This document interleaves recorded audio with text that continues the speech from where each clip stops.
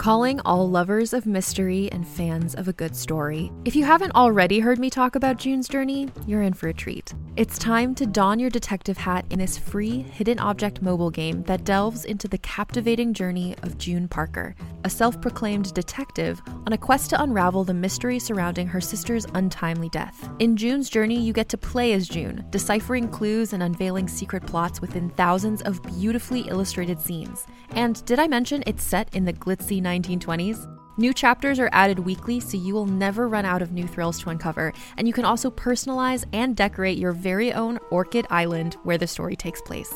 How sharp are your detective skills? Find out when you download June's Journey on your Android or iOS device, or play online via Facebook Games. Your detective journey awaits.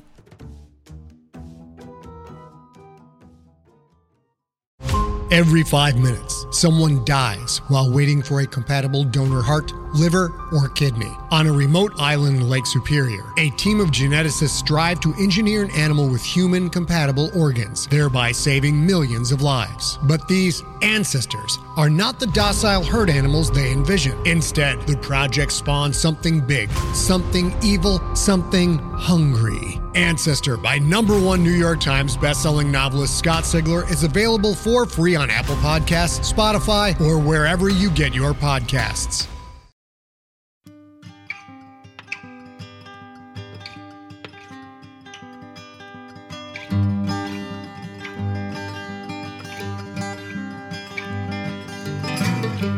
Hello and welcome to the Drabblecast, episode 230. The Drabblecast is a weekly audio fiction magazine that brings strange stories by strange authors to strange listeners, such as yourself. I'm your host, Norm Sherman. Outstanding story, outstanding show for you folks this week, examining and interpreting humanity through the anthropomorphic.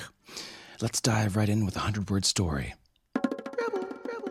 This week's Drabble is called Sheep, and it comes to us from Drabblecast forumite Phenopath. We pulled this story from the Drabble section of our discussion forums, where you're welcome to write and post stories exactly 100 words in length and get friendly community feedback. You might even wind up having it on the show. Give it a shot.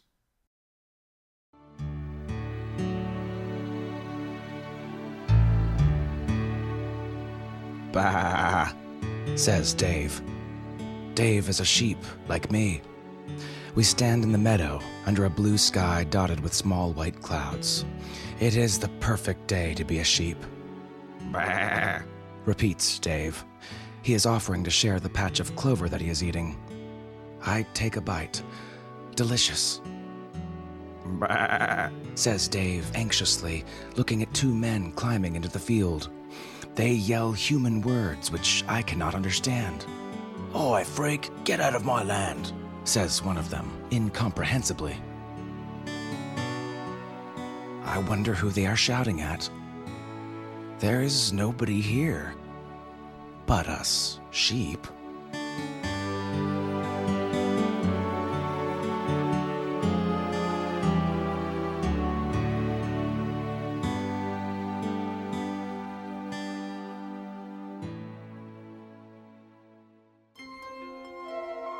Who are we fooling with our tendency to always assess reality and regard it through an exclusively human perspective?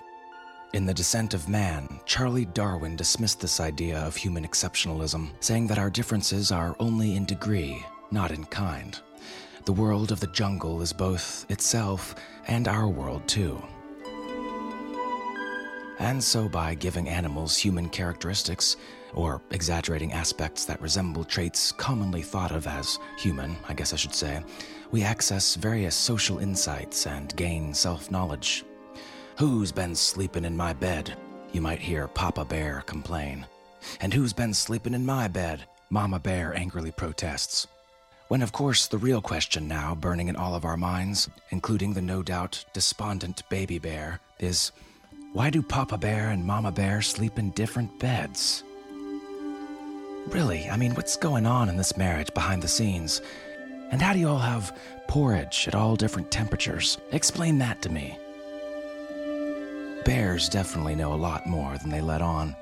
When Smokey tells us that 9 out of 10 forest fires are caused by humans, all I hear him saying is, There's a bear out there somewhere that knows how to f***ing use matches. Right?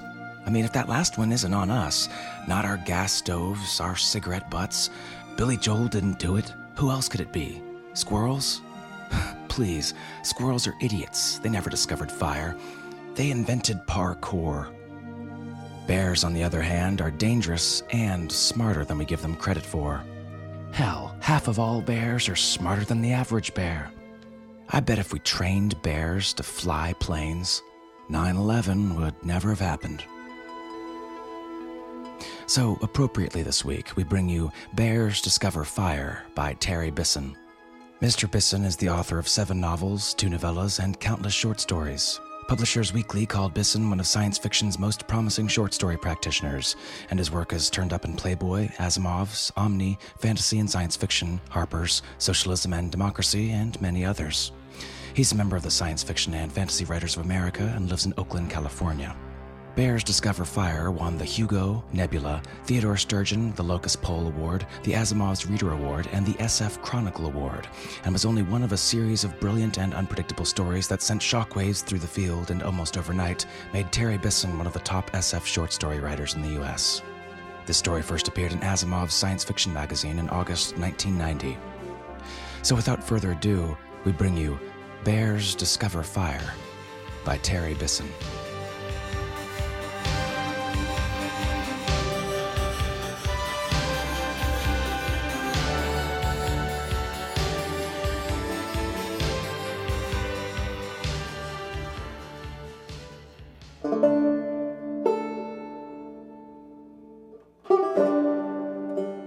I was driving with my brother, the preacher, and my nephew, the preacher's son, on I-65 just north of Bowling Green when we got a flat. It was Sunday night, and we'd been to visit Mother at the home. We were in my car.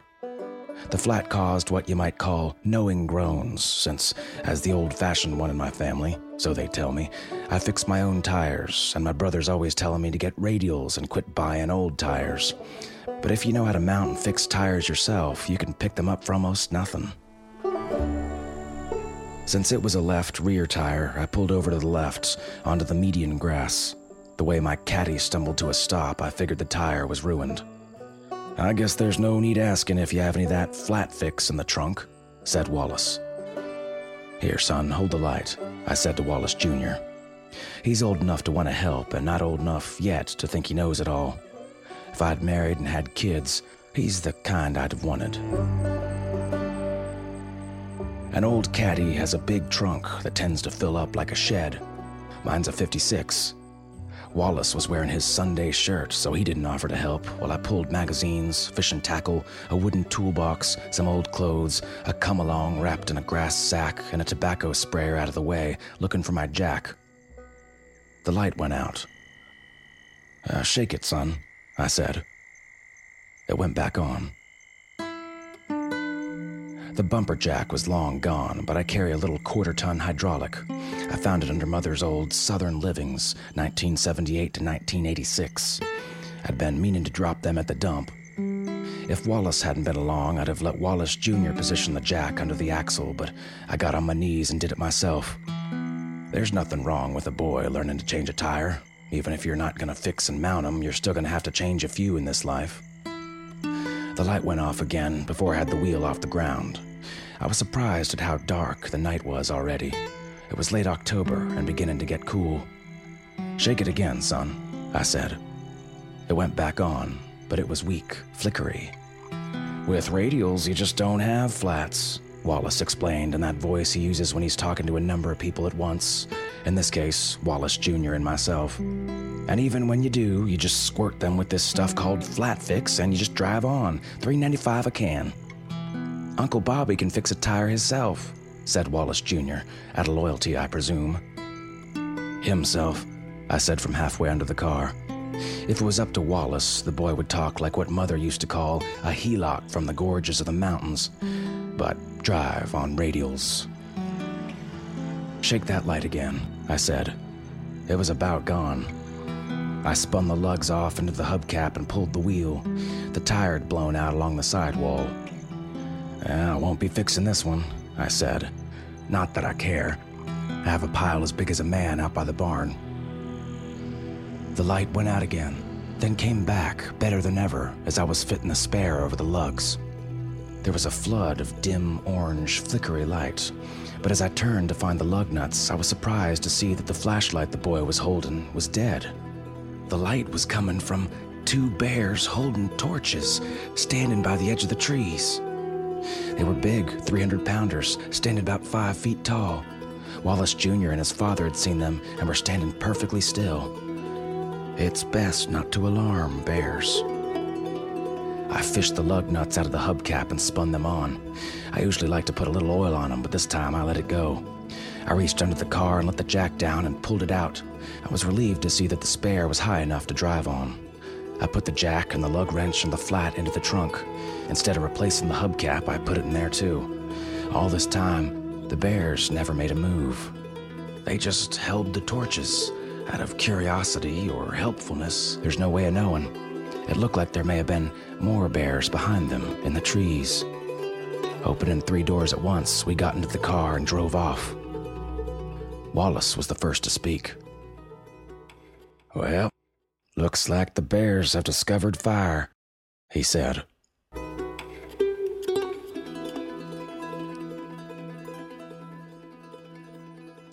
When we first took Mother to the home, almost 4 years, 47 months ago, she told Wallace and me she was ready to die. "Don't worry about me, boys," she whispered, pulling us both down so the nurse wouldn't hear. "I've drove 1,000,000 miles, and I'm ready to pass over to the other shore. I won't have long to linger here." She drove a consolidated school bus for 39 years. Later, after Wallace left, she told me about her dream. A bunch of doctors were sitting around in a circle discussing her case. One said, "We've done all we can for her, boys. Let's let her go." They all turned their hands up and smiled. When she didn't die that fall, she seemed disappointed, though as spring came, she forgot about it, as old people will. In addition to taking Wallace and Wallace Jr. to see Mother on Sunday nights, I go myself on Tuesdays and Thursdays. I usually find her sitting in front of the TV, even though she doesn't watch it. The nurses keep it on all the time. Say the old folks like the flickering. It soothes them down. "What's this I hear about bears discovering fire?" she said on Tuesday. "Yeah, it's true," I told her as I combed her long white hair with the shell comb Wallace had brought from Florida. Monday, there'd been a story in the Louisville Courier-Journal, and Tuesday, one on NBC or CBS Nightly News. People were seeing bears all over the state, and in Virginia as well. They had quit hibernating and were apparently planning to spend the winter in the medians of the interstates. There have always been bears in the mountains of Virginia, but not here in western Kentucky, not for almost 100 years. The last one was killed when Mother was a girl. The theory in the Courier-Journal was that they were following I-65 down from the forests of Michigan and Canada.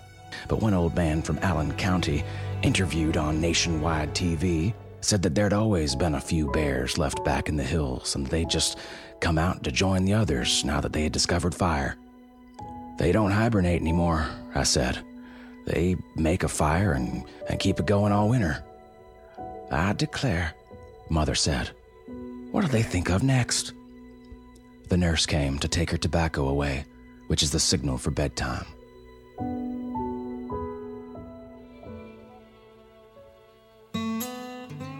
Every October, Wallace Jr. stays with me while his parents go to camp. I realize how backwards that sounds, but there it is. My brother's a minister, House of the Righteous Way, Reformed, but he makes 2/3 of his living in real estate. He and Elizabeth get together and go to a Christian success retreat in South Carolina, where people from all over the country get together and practice selling things to one another. I know what it's like, not because they've ever bothered telling me, but because I've seen the revolving equity success plan ads late at night on TV. The school bus let Wallace Jr. off at my house on Wednesday, the day they left. The boy doesn't have to pack much of a bag when he stays with me. He has his own room here. As the eldest of our family, I hung on to the old home place near Smith's Grove. It's getting run down, but Wallace Jr. and I don't mind. He has his own room in Bowling Green, too, but since Wallace and Elizabeth moved to a different house every 3 months, part of the plan, He keeps his .22 and his comics, the stuff that's important to a boy his age, in his room here at the home place. It's the room his dad and I used to share. Wallace Jr.'s 12. I found him sitting on the back porch that overlooks the interstate when I got home from work. I sell crop insurance. After I changed clothes, I showed him how to break the bead on a tire 2 ways, with a hammer and by backing a car over it. Like making sorghum, fixing tires by hand is a dying art. The boy caught on fast, though. Yeah, tomorrow I'll show you how to mount your tire with the hammer and a tire iron, I said. What I wish is I could see the bears, he said. He was looking across the field to I-65, where the northbound lanes cut off the corner of our field. From the house at night, sometimes the traffic sounds like a waterfall. I can't see their fire in the daytime, I said, but wait till tonight. That night, CBS or NBC, I forget which is which, did a special on the bears, which were becoming a story of nationwide interest. They were seen in Kentucky, West Virginia, Missouri, Illinois, Southern, and of course, Virginia. There have always been bears in Virginia. Some characters there were even talking about hunting them. Scientists said they were heading into the states where there was some snow, but not too much, and where there was plenty of timber in the medians for firewood. He'd gone in with a video camera, but his shots were just blurry figures sitting around a fire. Another scientist said the bears were attracted by the berries on a new bush that grew only in the medians of the interstates. He claimed this berry was the first new species in recent history, brought about by the mixing of seeds along the highway. He ate one on TV, making a face, and called it a new berry. A climactic ecologist said that the warm winters, there was no snow last winter in Nashville and only one flurry in Louisville, had changed the bears' hibernation cycle, and now they were able to remember things from year to year. Bears may have discovered fire centuries ago, he said, but forgot it. Another theory was that they discovered or remembered fire when Yellowstone burned several years ago. The TV showed more guys talking about bears than it did bears, and Wallace Jr. and I lost interest. After the supper dishes were done, I took the boy out behind the house and down to our fence. Across the interstate and through the trees, we could see the light of the bear's fire. Wallace Jr. wanted to go back to the house and get his .22 and shoot one, and I explained why that would be wrong. Besides, I said, a .22 wouldn't do much more to a bear than make it mad. And besides, I added, it's illegal to hunt in the medians.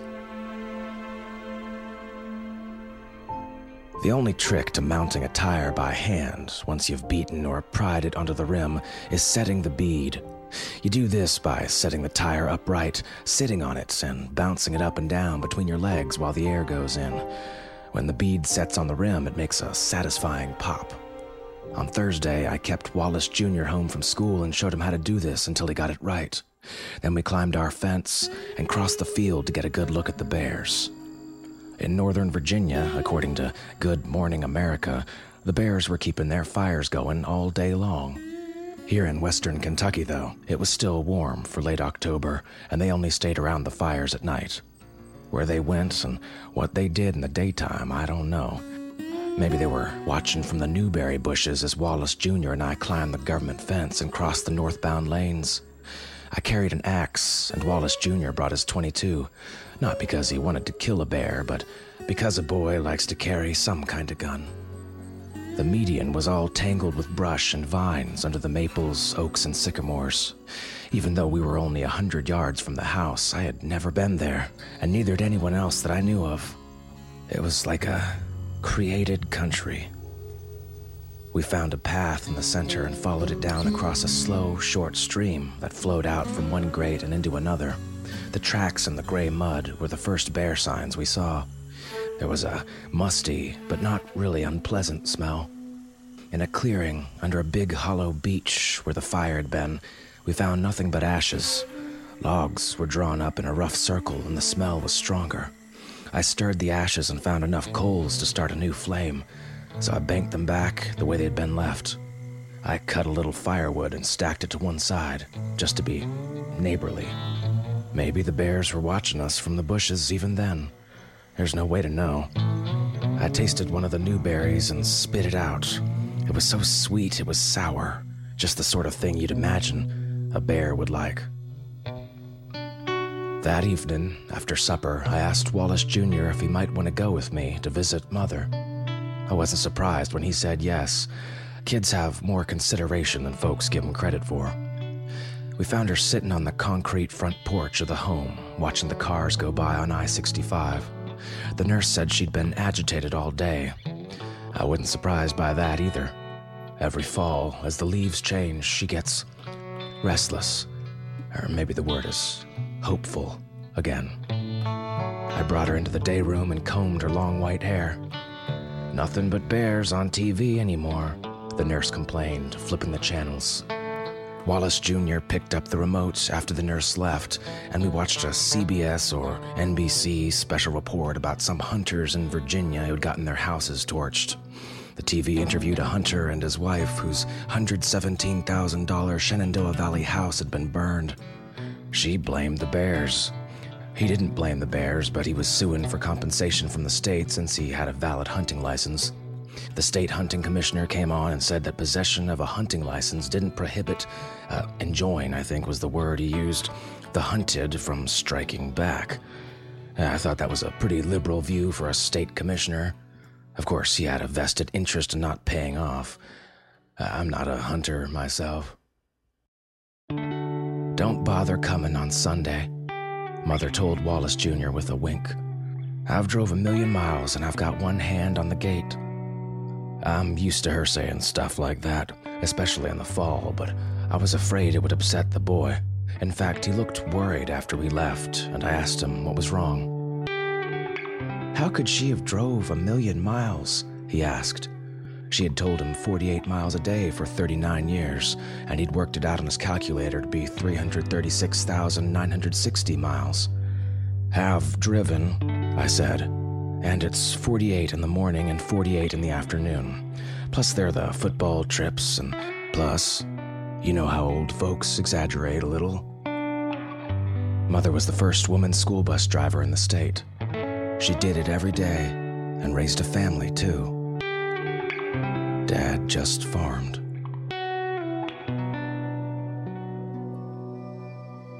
I usually get off the interstate at Smith's Grove, but that night I drove north all the way to Horse Cave and doubled back so Wallace Jr. and I could see the bears' fires. There were not as many as you would think from the TV. One every 6 or 7 miles, hidden back in a clump of trees or under a rocky ledge. Probably they look for water as well as wood. Wallace Jr. wanted to stop, but it's against the law to stop on the interstate, and I was afraid the state police would run us off. There was a card from Wallace in the mailbox. He and Elizabeth were doing fine and having a wonderful time. Not a word about Wallace Jr., but the boy didn't seem to mind. Like most kids his age, he doesn't really enjoy going places with his parents. On Saturday afternoon, the home called my office, Burley, Belts, Draft and Hale, and left word that Mother was gone. I was on the road. I work Saturdays. It's the only day a lot of part-time farmers are home. My heart literally missed a beat when I called in and got the message, but only a beat. I'd been long prepared. It's a blessing, I said when I got the nurse on the phone. You don't understand, the nurse said. Not passed away, gone, ran away, gone. Your mother's escaped. Mother had gone through the door at the end of the corridor when no one was looking, wedging the door with her comb and taking a bedspread which belonged to the home. What about her tobacco? I asked. It was gone. That was a sure sign she was planning to stay away. I was in Franklin, and it took me less than an hour to get to the home on I-65. The nurse told me that Mother had been acting more and more confused lately. Of course, they're gonna say that. We looked around the grounds, which is only a half acre with no trees between the interstate and a soybean field. Then they had me leave a message at the sheriff's office. I would have to keep paying for her care until she was officially listed as missing, which would be Monday. It was dark by the time I got back to the house, and Wallace Jr. was fixing supper. This just involves opening a few cans, already selected and grouped together with a rubber band. I told him his grandmother had gone, and he nodded, saying, "She told us she would be." I called Florida and left a message. There was nothing more to be done. I sat down and tried to watch TV, but there was nothing on. Then I looked out the back door and saw the firelight twinkling through the trees across the northbound lane of I-65, and I realized I just might know where to find her. It was definitely getting colder, so I got my jacket. I told the boy to wait by the phone in case the sheriff called, but when I looked back halfway across the field, there he was behind me. He didn't have a jacket. I let him catch up. He was carrying his .22, and I made him leave it against our fence. It was harder climbing the government fence in the dark, at my age, than it had been in the daylight. I'm 61. The highway was busy with cars heading south and trucks heading north. Crossing the shoulder, I got my pants cuffs wet on the long grass, already wet with dew. It is actually blue grass. The first few feet into the trees, it was pitch black, and the boy grabbed my hand. Then it got lighter. At first, I thought it was the moon, but it was the high beams shining like moonlight into the treetops, allowing Wallace Jr. and me to pick our way through the brush. We soon found the path and its familiar bear smell. I was wary of approaching the bears at night. If we stayed on the path, we might run into one in the dark, but if we went through the bushes, we might be seen as intruders. I wondered if maybe we shouldn't have brought the gun. We stayed on the path. The light seemed to drip down from the canopy of the woods like rain. The going was easy, especially if we didn't try to look at the path, but let our feet find their own way. Then, through the trees, I saw their fire.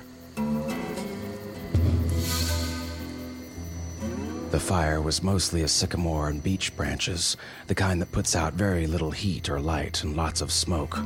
The bears hadn't learned the ins and outs of wood yet. They did okay at tending it, though. A large cinnamon-brown northern-looking bear was poking the fire with a stick, adding a branch now and then from a pile at his side. The others sat around in a loose circle on the logs. Most were smaller black or honey bears. One was a mother with cubs. Some were eating berries from a hubcap.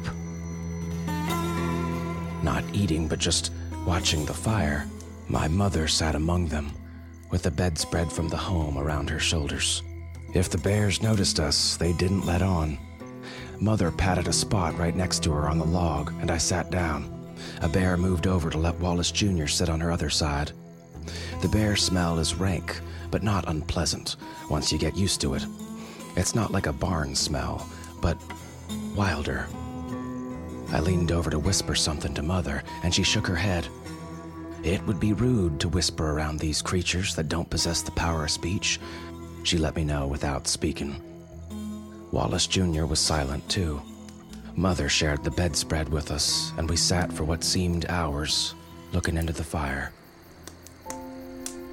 The big bear tended the fire, breaking up the dry branches by holding one end and stepping on them, like people do.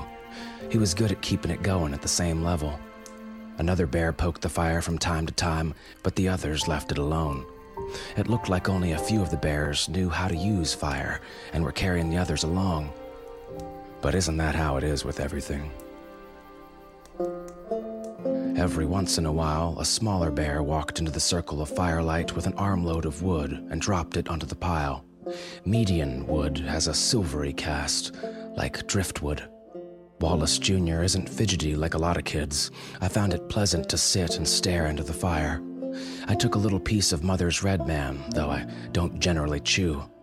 It was no different from visiting her at the home, only more interesting because of the bears. Inside the fire itself, things weren't so dull either.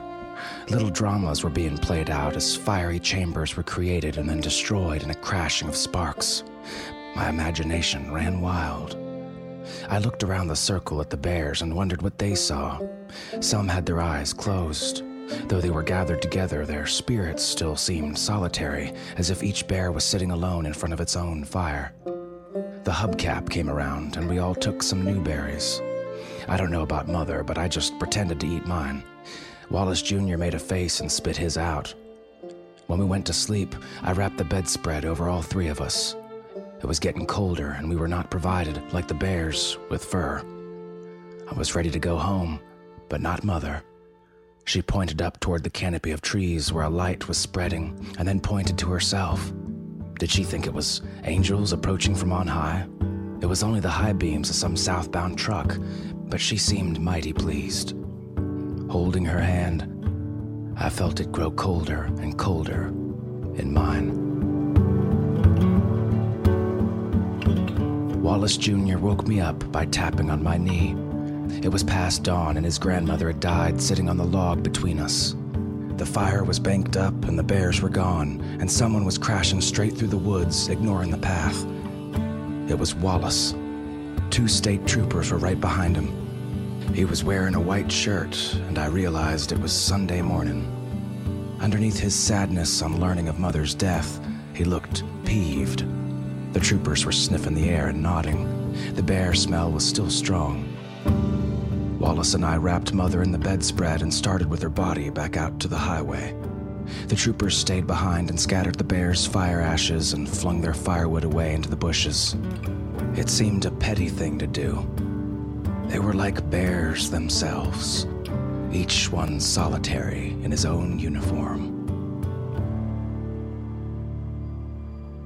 There was Wallace's Olds 98 on the median, with its radial tires looking squashed on the grass. In front of it, there was a police car with a trooper standing beside it, and behind it a funeral home hearse, also an Olds 98. "First report we've had of them bothering old folks," the trooper said to Wallace. "That's not hardly what happened at all," I said, but nobody asked me to explain. They have their own procedures. 2 men in suits got out of the hearse and opened the rear door. That, to me, was the point at which Mother departed this life. After we put her in, I put my arms around the boy. He was shivering even though it wasn't that cold. Sometimes death will do that, especially at dawn, with the police around and the grass wet, even when it comes as a friend. We stood for a minute, watching the cars and trucks pass. "It's a blessing," Wallace said.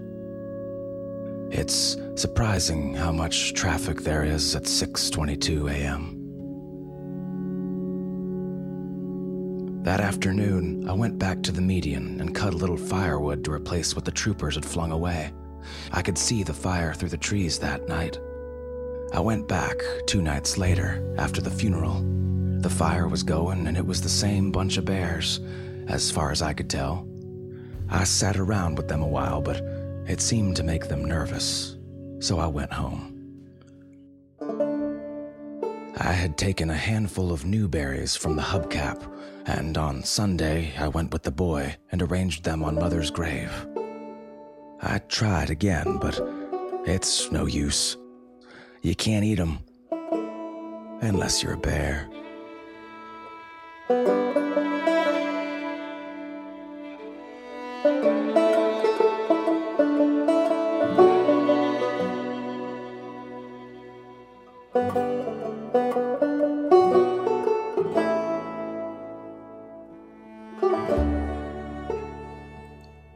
And that was our story.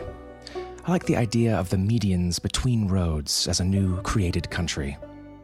Bears Discover Fire is described by John Clute in the Encyclopedia of Science Fiction as a story that elegizes the land, the loss of the dream of America. The bears seem to be gaining something that we humans have lost, the art of enjoying company by a warm fire in the woods, perhaps.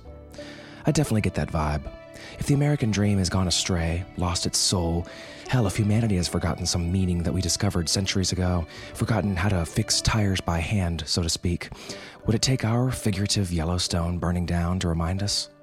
We can't change the seasons, but we can take care not to get caught up in a hibernation cycle. This is straight-up fable territory, people. Aesop would have been proud. If you enjoyed it yourself, throw us a donation via the support links on our website, Drabblecast.org. You can make a one-time contribution in the amount of anything you like, or subscribe automatically for $5 or $10 a month, either of which really does go a long way on our end. We don't make any money with the Drabblecast. We use every penny of your generous support to keep the show going and growing. All right, enough panhandling for now. Let's get to this week's 100-character story winner. Again, for another week as the king of Twabble Hill, Muncie, a.k.a. Chris Monroe, with this one here.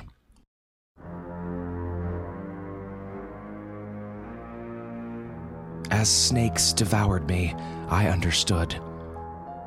I never should have shopped at Bed Bath and Beetlejuice.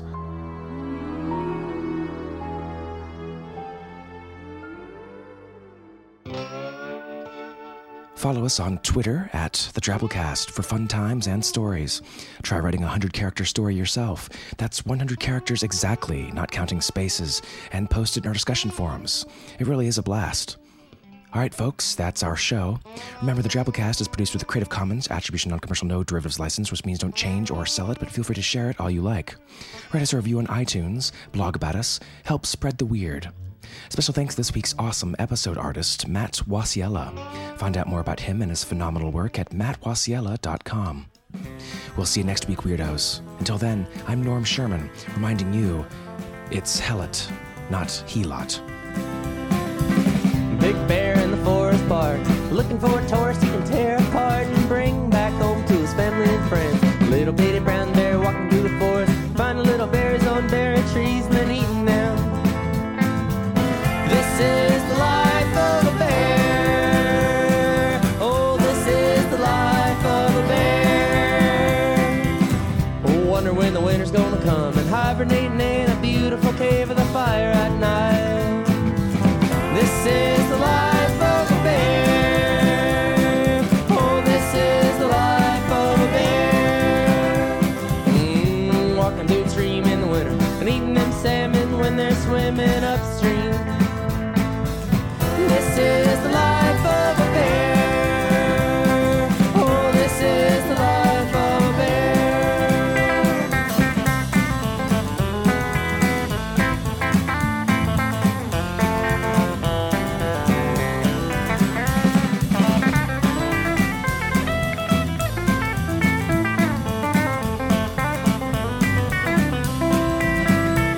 Well, the first bear comes, people fly.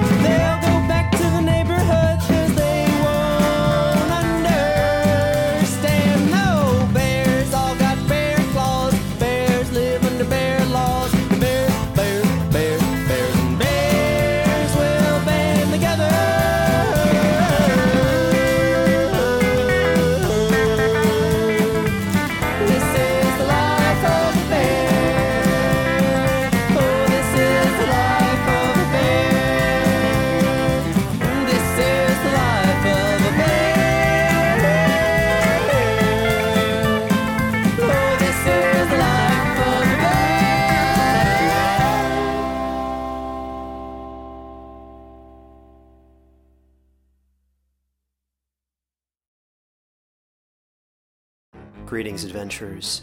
Today we're excited to introduce you to a new story, Dark Dice, a horror podcast that blurs the line between actual play and audio drama, where the story is determined by the roll of the dice.